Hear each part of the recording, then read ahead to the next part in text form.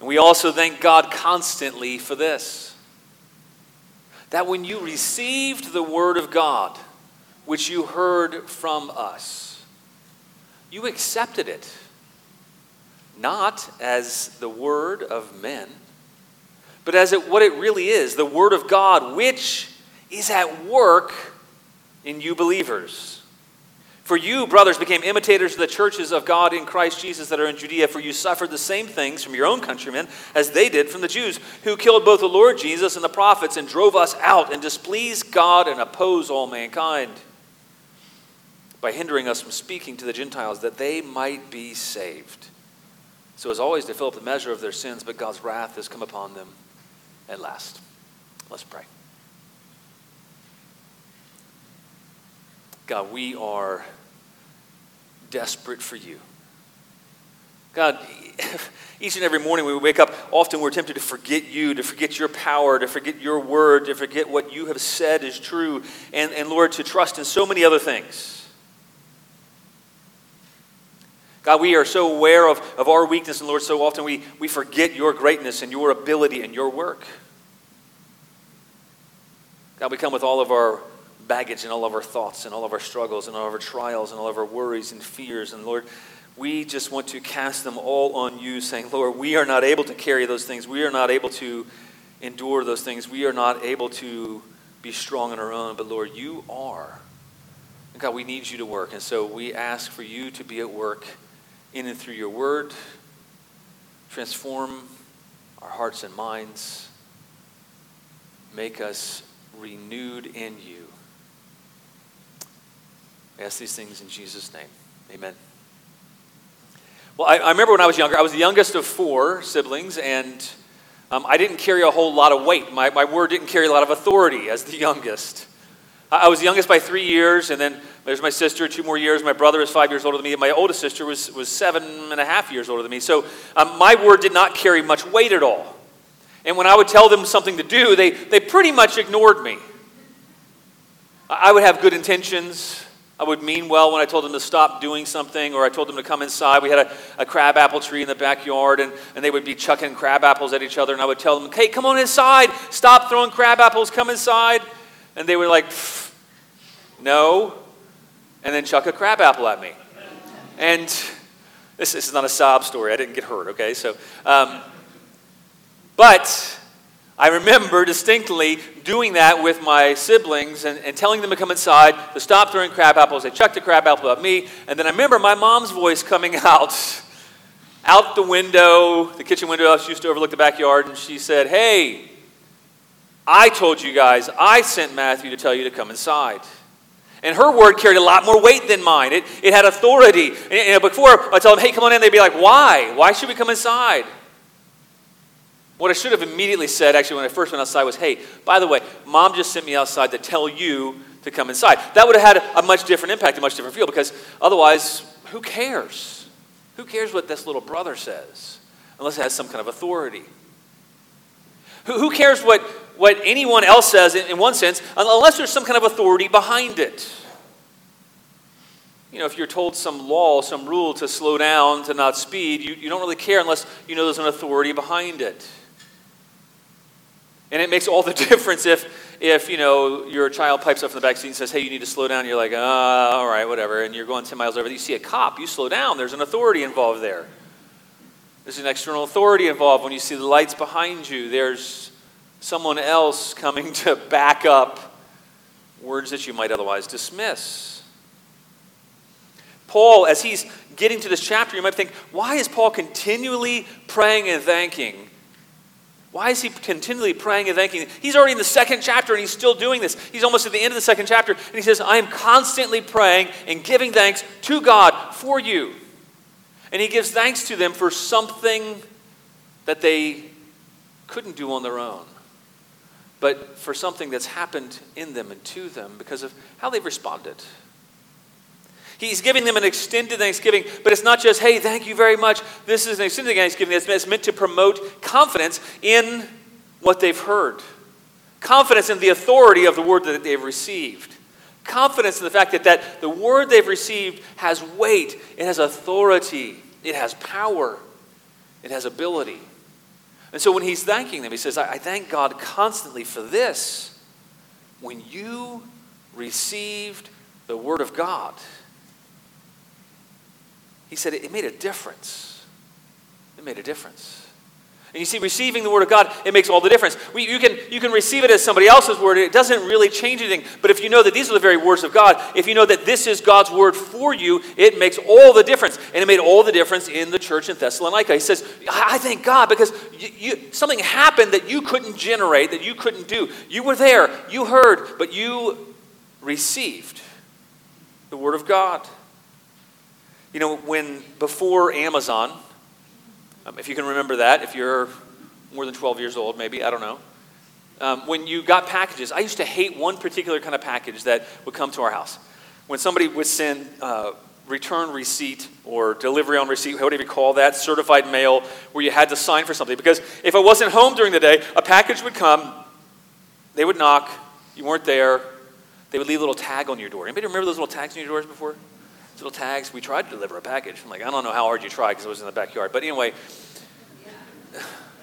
so we tried, and then you get the third delivery notice, and you're like, oh man, because the third delivery notice, if you weren't there to receive it, what happens? Well, it goes back to the post office. So you got to figure out, okay, where is the post office first of all? Because who goes there? My dad goes there, he's over 70, he gets stamps. I don't know what that's all about. But anyway, so who goes, I'm not slamming anybody who goes to the post office to get stamps. That's a good thing. Sometimes it's a fun outing. But if you weren't there to receive the package, you had to go and get it and pick it up. You weren't able to benefit from it. You weren't able to get the package. And anymore, I think, by and large, I haven't gotten a delivery on receipt kind of package in many years, unless it's a legal document. And Paul's reminding them, he says, I'm constantly thankful for you because your faith is solid and secure because it's based on receiving the word of God. Not everybody received the word of God. Not everybody listened. See, a lot of the Jews in Thessalonica, a lot of the unbelievers in Thessalonica, they didn't hear the word of God. It wasn't fruitful. When he says you've received it, they've received it in the sense that they've brought it into their lives. They've listened to it. They've contemplated it. They've been there to hear it. Now, an important thing is they were actually there. They came. They were there. They were present. They had to be there to receive it, but they received God's word. And what he's saying is you weren't receiving something that was our opinion. You're not receiving just self-help news. This is no self-improvement program. When you come here on Sunday morning, our goal is not that you hear my words. My goal is that you hear what God has to say to us through his word. Because it's through the receiving of God's word that we're transformed, that we're changed. That's why we discipline ourselves to come to church on Sunday mornings. Because, you know what, I'm tired when I come here, so I'm guessing you're tired when you come here. But part of being changed by God's word is merely being here to receive it, posturing ourselves, putting ourselves under it, putting ourselves in a place of humility. And he says, I thank God, because that could only happen because the Holy Spirit was at work in you. So if you're here this morning and you are putting yourself under God's word, and you're saying, I need this, even though I don't feel like doing this because I could sleep in, or I could get up and make eggs Benedict for breakfast, my favorite meal, by the way, for breakfast. Anyway, but you're here, that means that God is at work in you. And he says, I thank God for that. I don't take that for granted. Because you're humbling yourselves underneath of God's word. You're receiving God's word. And I thank God for that because that's a miraculous work that only he can do. You know, last week Dave Kraft, he talked about growing in intimacy with God. And he talked about that flowing from our identity in Christ. We have an identity in Christ. But if you're not able to hear that, to receive that, then you're going to be confused. You're not going to understand that the grounds for our Christian walk is our identity with Christ, our identity in Christ. And so then any practice of receiving the word is going to become a legalistic response if you don't know that, wait a minute, I've not received the initial word of the good news of the gospel that says everything about me is because of Jesus Christ. Everything good. I'm accepted because of Christ. I'm received because of him. The primary way we receive God's word ourselves is through different disciplines, like being here on a Sunday morning, opening up our Bibles, being there in small group on Wednesday nights. Receive God's word through listening, through reading, and it's not just mere human words. And Paul says, I thank God that you receive God's word. And he says, it's not just the word of men, but you received it for what it really was. It's the very word of God. Now we have to ask ourselves, are we receiving? Now, if you're here, by God's grace, I trust that you have received God's word, that you've been made alive, hopefully. If not, and you're an unbeliever, I'm glad you're receiving God's word now, because God's word is powerful, it's living, it's active. We're going to get to that in a minute. But are you putting yourself constantly, regularly under God's word? Because God's word is our hope. Receiving God's word is how God changes us. Receiving God's word is how God makes us new. And so we discipline ourselves to be here, to be a care group, to be in the word daily, to do Bible studies, to have other means to receive God's word from us, because it's the very word of God. And so the question for us is, are you putting yourself in the place to receive it? Are you humbling yourself under the word of God? Because we receive God's word in order to be changed by God's word. And in order to be changed by God's word, we accept and we have to welcome it into our hearts. Not just merely hear it and going away. Our goal on Sunday mornings, I'm hoping that a lot of you are taking notes. Not because I care about you taking notes about what I say, because that mere process, just writing it down, even if you never look at it again, is often the means that God uses for us not only to hear it, but then to accept it, to meditate on it, to think on what is God doing? What's God saying? Because the acceptance of God's word, it makes all the difference. Now, when Paul mentions the word acceptance, he says, thank God, not only did you receive it, but you accepted it. He's not just saying, I accept, like I accept this offering, or I accept this gift, or I accept that, or I accept that something's true. No, the word acceptance here, it means a welcoming. Imagine a neighbor coming over to your door, knocking on your front door, and you crack the door open, you're barely peeking out the door, and they say, hey, how's it going, Matt? And you're like, hey, I'm fine, thanks. And they're like, hey, I thought about, maybe coming over and have a cup of coffee. Well, okay, great, well, welcome. And then you just stand there, and the door's barely cracked. And they're like, okay, cool. And they go to make a step, but you keep the door just barely open, and you're like, welcome. And you smile, welcome. But you don't move. They would get the message that they're not really welcome, that you don't really want them there, that you're barring the door. You're using words that say you welcome them, but you're not actually bringing them into your home. You're barring the door like you might to a Kirby vacuum salesman. I don't know if you've ever had those or if they still are around or not, but about 15 years ago, I let one in my house, and it was a disaster. He was there for hours, literally. We're trying to figure out, okay, he knows I'm a pastor. How do I kindly unwelcome him? I don't want to accept a Kirby. I already have 3 vacuums, and yeah. Welcoming somebody is to accept. And when he's talking about accepting, he's talking about welcoming into our hearts, welcoming God's word into our hearts, bringing God's word into our hearts. If I welcome my family to visit any time, but then when they showed up, I didn't let them visit, that wouldn't really be a welcome. And if I was having a disagreement with somebody and I said, I welcome your opinion, but I just don't want to hear it, you might really understand that I can use those words that I'm accepting their opinion, but I don't really want it. That doesn't mean I have to agree with it, but if your boss says that they welcome your feedback, but they make no means to listen to it, then they probably don't really.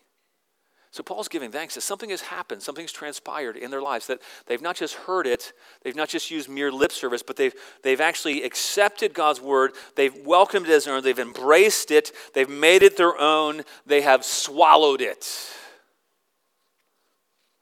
Jeremiah talks about, your words I have eaten, and they're sweet.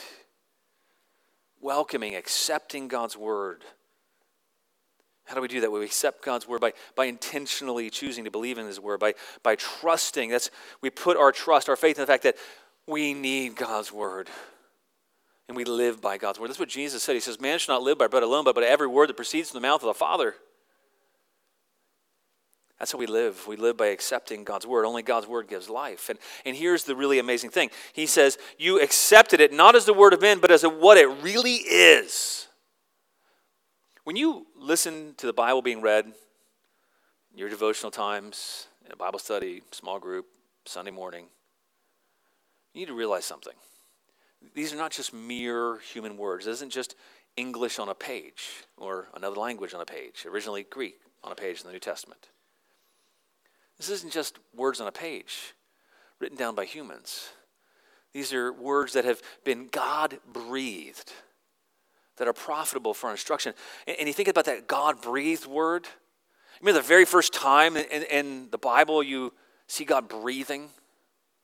He breathes his breath of life into Adam, and Adam is made from clay to a living human being. God's breathing, and we're told that God's word in the New Testament says that his word is God-breathed. Scripture is God-breathed. It's not merely words of men. Yes, it is the words of men as we've written down, as we have been carried along, inspired by the Holy Spirit. God has inspired the prophets and the apostles to write down his word. And that canon is closed. But his word continues to speak and is powerful. It's not just the words of a mere person. When you are hearing God's word read, when you are opening the Bible in your morning devotional times, I want you to understand something. This is not the mere words of man. This is the word of God, the Creator, the one who spoke, and eternity sprang into existence. The one who spoke and there was light and dark. The one who spoke and created the world. The one who spoke and there were animals and plants. The one who spoke and his powerful word made alive. The one who, Jesus, when he spoke, his word made dead people alive. And that's the same thing that happens. And that's what Paul's giving thanks for. He says, I'm grateful because you didn't just receive it, you accepted it as the word of God, and it's made a difference. And that's why we do this each and every week. He's not just sharing 10 steps to a better, healthier, happier you. This isn't 5 ways to be rich. They've accepted these as God's words. And not just in a detached sense. It takes an act of faith to believe and to accept God's word. And so what we believe as Christians is that these words that we have are God's very own words. That they have authority over our heart and our mind and our behavior. See, God is our creator. And as our creator, he has a right to not only tell us what to do, but to inform us, to instruct us about who we really are, because he's the one who designed us and made us. He knows who we are better than we do. He knows everything about us, ins and outs, and he knows what's best for us, what his intents and purposes are for us, and he knows his plans for us. He knows the way we should go, and he wants what's best for us. He loves us. He's able to do that, and the primary way we receive all those things is through his word. We accept his word, and that's what Paul's giving thanks to God for in them. Do you accept God's word? Do you welcome it in matters of the heart? Do you accept God's word and welcome its authority in your thinking, in your work, in your behavior? Do you meditate on it? Do you believe it's true? Does it govern your behavior? I was reading this past week about a marathon runner. It was April 19th, actually, but I just read this past week, an April 19th article in Sports Illustrated, and it says, hey, the 1904 Olympic marathon in St. Louis had Frederick Lortz, who appeared to win, but was later disqualified after it was revealed he rode in a car for 11 miles during the race. In 1980, the Boston Marathon had Rosie Ruiz, whose win was invalidated as she was believed to have barely run the race at all. And now, 2023, has Dr. Joasia Zakruski, an ultra-marathoner from Scotland. She was disqualified from the Manchester to Liverpool Ultra in England, which an ultra is a 50-mile race, by the way. An ultra in England, which ain't going to be crazy to run that anyway. But an ultra in England for hitching a ride in a friend's car. She finished third in the April 7th, just this past April, just last month. She finished third in the April 7th run, but it was just discovered that she had gotten a ride when she covered a mile of the race in 1 minute and 40 seconds. And they thought, wait a minute, that's really fast. That's faster than any human has done a mile, 1 minute, 40-second mile. She forfeited her place to a fellow Brit who was the original fourth-place finisher. I'm sure they were happy. She was apologetic. She blamed sickness and jet lag for getting into a car. She wasn't governed by the rules of the race. They didn't govern her, and she was disqualified. She didn't accept those rules as having authority for her. She didn't accept those rules as the way that she could win the race. When we receive God's word, we receive it, we accept it by saying, this is an authority that we accept, that we're going to embrace into our life, that we're going to obey and live by, because we trust, we know that God has a good plan for us, that he has the best in mind for us, that he's not withholding good things from us. He actually wants the best for us. And so we put our faith in that. Now, doing that alone, if you've done that, that should give you confidence. Why Paul is giving thanks? Because he knew that the only way to accept God's word like that, to have faith in God's word, is if the Holy Spirit's made you alive.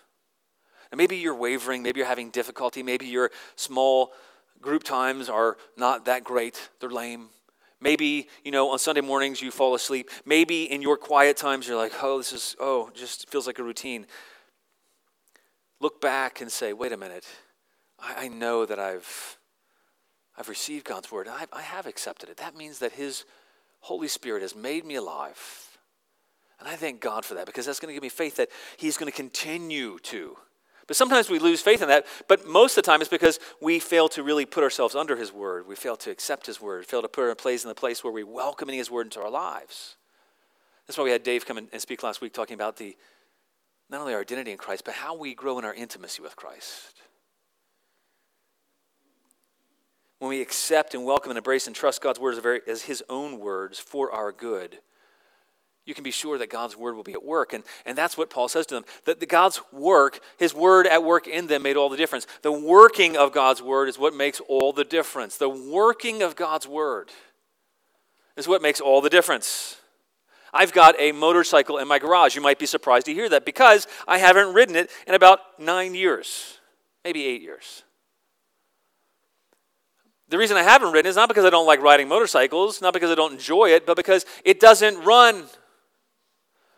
I neglected it. It's sitting there. The engine needs help. It's useless. It doesn't go anywhere. So it makes me feel like I'm a motorcycle rider to have a motorcycle in the garage. But I'm not really. A non-running motorcycle doesn't get us anywhere. It doesn't do good for us. A tool that doesn't work. Somebody was selling a tool on Facebook Marketplace where it worked a few weeks ago, but it just stopped working. Why are you selling that? Who's going to buy that? I'm probably going to put my motorcycle up for sale. It's not worth much because it doesn't run. Paul's giving thanks to him, and it's going back all the way to 1 Thessalonians 1:5. He says, our gospel came to you not only in word, but also in power and in the Holy Spirit, with full conviction. The gospel is at work. If you have responded, if you've repented and believed and placed your faith in God, then something has happened to you. God's word is doing work in you. And that prior work is meant to give you confidence that God's going to continue to be at work, and that he's working in you even now, that his gospel word is actively at work in you, even if you don't feel it. And so Paul's giving thanks. He's giving the perspective. Your faith is based on a solid foundation because God's word is working in you. Even if you don't know it, even if you don't feel it, it's working. It's constantly working, whether or not you're aware of it. I love Isaiah 55:10. You can write that reference down. I don't have it on the overheads. But Isaiah 55:10, it talks about the effectiveness of God's word. It says, for as the rain and the snow come down from heaven, and don't return there, but water the earth, making it bring forth and sprout, giving seed to the sower and bread to the eater, so shall my word be that goes out from my mouth. It shall not return to me empty, but it shall accomplish that for which I purpose, and shall succeed in the thing for which I sent it. God's word is not mere words on a page. It works supernaturally when we receive it, when we accept it. It's alive, it's active, it recreates. In Hebrews 4:12, it tells us, for the word of God is living and active. It's sharper than a two-edged sword. It pierces the division of soul and spirit, joints and marrow, discerns the thoughts and intents of the heart. In God's work, if you are a believer in Jesus Christ, we give thanks because not only have you received the word, you've heard it, you put yourself here, you've accepted God's word as true, but also God's word is at work within you. That's what gives us faith for this church. That's what gives us faith for our Christian walk day by day, that God's word is at work in you. It's supernaturally recreating you, making you alive. That's why we encourage the spiritual disciplines, because That's how God works in us and through us. Sometimes we forget and we trust in other things. We trust in techniques, or we trust in all kinds of things to change us. But external change isn't going to make the biggest difference in our lives. What's going to make all the difference in our lives is God's word at work in us. It's not a technique, not a side hustle, not a diet, not a supplement, not anything else you seek to improve your life. It's his word working in us. And he's sure that the word is working in them because they are suffering. They've already suffered. He's not saying that in verse 14, he says, you became imitators of the churches of God in Christ Jesus that are in Judea. He's not saying, you have to imitate and you have to go and seek out suffering. No, what he's saying is, I'm aware when the word came, and he's going back to chapter 1, he says, you received it with joy in the midst of much affliction. Man, that can only happen because God's at work in you. And I give thanks to God for that. And that's what he's reminding them of. And that's what we need to hear again, is that because God has worked in us, he's going to continue to be at work. He's currently working in us. That gives us faith and hope for each new day. He says, you suffered the same things that we suffered from the Jews back in Jerusalem. You're suffering the same kind of things from your fellow countrymen, and yet you received joy in much affliction, as he said in chapter 1. It's the same kind of persecution and opposition we're going to face as we receive and accept and live under the word. And as God's word is at work within us, we can be sure that it's going to enable us to sustain through suffering. To be sustained through suffering. It's going to enable us to endure and withstand suffering. But you're going to face suffering if you're a believer in Jesus Christ. And that's what he said, just like them. You faced opposition just like we faced opposition. We got driven out of Thessalonica, he's saying. And those who oppose God's word, here's the other thing, those who oppose God's word. So you want to receive God's word, you want to accept God's word, and you want God's word to be at work in you because that's what transforms us, renews us, changes us. But rejecting God's word, opposing God's word, it displeases God and opposes all mankind, is what he's saying. It displeases God, so God's displeasure is his wrath. So it's when you oppose God's word, when you don't receive God's word, when you don't put yourself in authority of God's word, it's displeasing to God. Now, ultimately, if you're a believer in Jesus Christ, his wrath is not on you, but opposing God's word is displeasing. And he says not only those who oppose God's word are displeasing to God, but they oppose all mankind, meaning the very best thing, the thing that can help mankind is God's word. And so if somebody's saying, I don't like God's word, what they're saying is, I'm opposing what really mankind needs. I'm opposing all mankind, but the best thing for mankind is God's word. He tells us the sure future of those who oppose God's word. He says at the end of verse 16, but God's wrath has come upon them at last. He speaks as if it's already done. If you're not putting yourself under God's word, not receiving God's word, not accepted, you're not changed by God's word, you're not a believer in Jesus Christ, then already it's as if God's wrath has come. And as people reject God's word, it's filling up the measure of their sins. We have a drainage ditch in our backyard that I dug, and it goes down to the road. And the last couple weeks, it's been insanely rainy, and that drainage ditch filled up to the over top. And so when he's saying here, he says, so as to always fill up the measure of the sins. It's like we're filling that up all the way full, and saying, not only are we deserving it, if you're opposing God's word, if you're not a believer in Jesus Christ, all those who oppose God's word, they're filling up, they're earning fully God's wrath. Not just through general disobedience and sin, but through rejecting God's word. What we do with God's word matters, and it makes all the difference. And he thanks God. He's confident because not only have they received God's word, they've accepted God's word, and God's word is at work. In the rest of this letter, Paul is going to go on to address a bunch of different ethical things. He's going to give a bunch of different commands. He's going to give ethical instruction about how we should live. Because really, that's what the book of Thessalonians, or the letter to Thessalonians, is about. It's what does living like a Christian look like? But it flows from receiving his word, accepting it, being transformed by it. And it's going to inform how we relate to other people.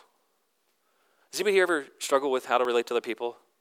Like, put your hand up. Have you ever struggled with anybody learning how to relate to other people? You have conflict. Well, he's going to address that later on in this letter. He's also going to address something that's prevalent throughout our society today. He's going to address, what do we do with sexual temptation? How do we deal with death? How do we deal with dying? How do we deal with the future and thinking about the future and what our hope for is for life on a daily basis and all of eternity? And he's going to do all of that through God's word, informing us, transforming us, making us new. You know, there's a few scriptures that I always have in mind when I face different kinds of temptations, and I encourage you to do this as well. I encourage scripture memorization, not because you want to impress other people, but for your own thoughts, because we need specific encouragement to remind us about what's true and right and good. In Romans, it talks about not being conformed to this world, in Romans 12, 1 and 2, but being transformed by renewing our minds, that we may prove what's good and acceptable and right. In Romans 8, it tells us, therefore, when I'm struggling with feeling like a loser, feeling condemned, feeling weak, unworthy, I need to remind myself of Romans 8:1, which says, there is therefore now no condemnation for those who are in Christ Jesus. For Jesus did what we could not do in the flesh. He satisfied the law's demands. I need to know those truths. You don't have to get the exact wording right, but you do need God's word to penetrate your heart and mind. You need to know when you're feeling all alone that God is for you. You need to know when you're feeling weak and you're stressed out and feel like you're unable to do something. You need to know that when we're too weak to even know how to pray, that the Spirit prays for us with groanings too deep for words, and He makes intercessions for us, and that's in Romans 8. You need to hear those things. You need to know that if God is for us, then no one can be against us. When we're being opposed, when we're feeling like everybody's saying bad things about us and against us, we need to know that if God is for us, who can be against us? Because He didn't spare His own Son, how will He not also with Him freely give us every good thing? We need to know that although we feel distant from Jesus at times, that nothing can separate us from His love, from the love of Christ Jesus, my Lord. Not just receiving God's word and accepting God's word, but trusting in God's word to be at work. And as we meditate on His word works in us and transforms us, renews us. There's a line in a silly movie that my family likes to watch and rewatch called Nacho Libre, and I'm not endorsing it. I'm just confessing it. Although I'm not endorsing it either. There's a line when the main character is asking another character, he's saying, "Have you been baptized?" And he says, "No." And he says, "Why haven't you been baptized?" And he goes, "I believe in science." And then he comes up from behind him and baptizes him, pushes his face in some water. But he says he believes in science. So often today, so many people around us are tempted to trust in things other than God's word. Trusting in science. But science can't guide us in matters of the heart. Science doesn't guide us in what's moral, on what's right and what's good. It doesn't tell us that torture is bad. It can just report on the effects of it. Now, science doesn't inform our hearts, our minds, our ethics, how we believe, what we think, how we view the world around us in relationship to God and other people. Only God's word can do that. And the other thing we're tempted to trust is our own personal experience. But our own personal experience is flawed. Because our personal experience is just that. It is from our perspective. We may not be seeing things clearly, and we need something outside of us, something greater than us, something that's objective, because I don't know about you, but often I'm subjective, and I think about things that are not true, and I believe things that aren't true, and I need objective truth to inform and transform, to renew my mind. Our personal experience is not really reliable as an evaluation of reality. And by the way, how can our experience? I used to do a little exercise. I would ask somebody who didn't believe in God, and I would start off and say, "Okay, well, how much is there to know about all things?" And they would say, "I don't know." So, okay, great. Write it on a whiteboard. Draw a picture of that. Like draw a circle of how, just representing how much is there to know possible. And so they would draw this huge circle, filling up the whole. Here's everything that's possible to know. I say, great. How much do you know? And they would sit and think, and if they were humble and honest, they would probably put a little dot on the board. Great. So, what do you need? Do you need something bigger than yourself to tell you about all of reality, or do you really only want your little perspective here? Is that what we need? No, we need something bigger than us. We need God's word. We need the one who created all things, who knows all things. our experience as these small, frail, finite, weak creatures doesn't determine reality. God, the creator of reality, determines reality. There has to be something greater. We need God. When we receive, when we trust and accept God's word, his word is at work in us, and it's living, it's active. Here's all the things that God's word does. It searches our hearts. It convicts of sin. It sanctifies us. His word is truth, and it sanctifies us in the truth. His word transforms us. It renews us. These are all things I'm getting straight from the Bible, by the way. I don't have time for all the passages. His word enlightens. It opens blind eyes. It opens up deaf ears. His word is powerful to raise the dead, to make alive. His word revives the soul. His word strengthens us and sustains us. So how do we respond? Let's put ourselves in the place where we're receiving God's word. We're accepting and welcoming, embracing God's word, and we're trusting in God's word to be at work. And how you do that is you pray. And it's funny that this, where Paul is committing and thanking, he's praying, he's thanking God, because he knows that really prayer and the word go together. Pray when you receive God's word. Pray that you'll be able to accept and to welcome, to embrace God's word. Pray that God would illuminate your minds as you're reading. God wants us to benefit fully from his word at work within us. Why would we not want to be there? Why would we not want to receive his word? Why would we not want to accept his word? He wants us to benefit from his word at work in us. That's what God wants to do. He wants to transform us, to make us new, to conform us into the image of Christ through his word. Don't keep yourself from the only thing that can really be transformative in your life, which is God at work in you through his word and the work of the Holy Spirit. And the question I just want to close with is, what if we structured our lives around his word? What would happen? What if we built our lives around his word, and what if we built our daily habits around his word? What do you think would transpire? What if we chose to take his word into our minds and our hearts and trusted his word to make us whole? What would happen? You know, often I was thinking about this, and I was thinking sometimes it's like I'm going to the dump, and I'm picking out what I can salvage and eating out of a garbage dump. It's a really gross picture, right? And then, somebody comes up and they're hungry, and we're like, well, here's some meat. I'm going to dust it off. It's cold and a little moldy, but you can have it. When we're feasting on what's garbage, it's going to have an effect. But at the same time, if you're feasting on God's word that is always fresh, always new, always at work, always living and active, it's going to transform you. It's going to take shape in you. Good intake is going to shape you. And who do you want to be? God stands and says, here is my word. Receive it, accept it. And it'll be at work. It's in work in you, and it'll be at work in you. Let's pray. God, would you give us faith in you? God, if we've accepted your word, we've heard your word, Lord, I pray that you would give us fresh faith that you are at work in us. And God, I pray not out of any duty, but out of delight, we would delight in you. In Jesus' name we pray. Amen.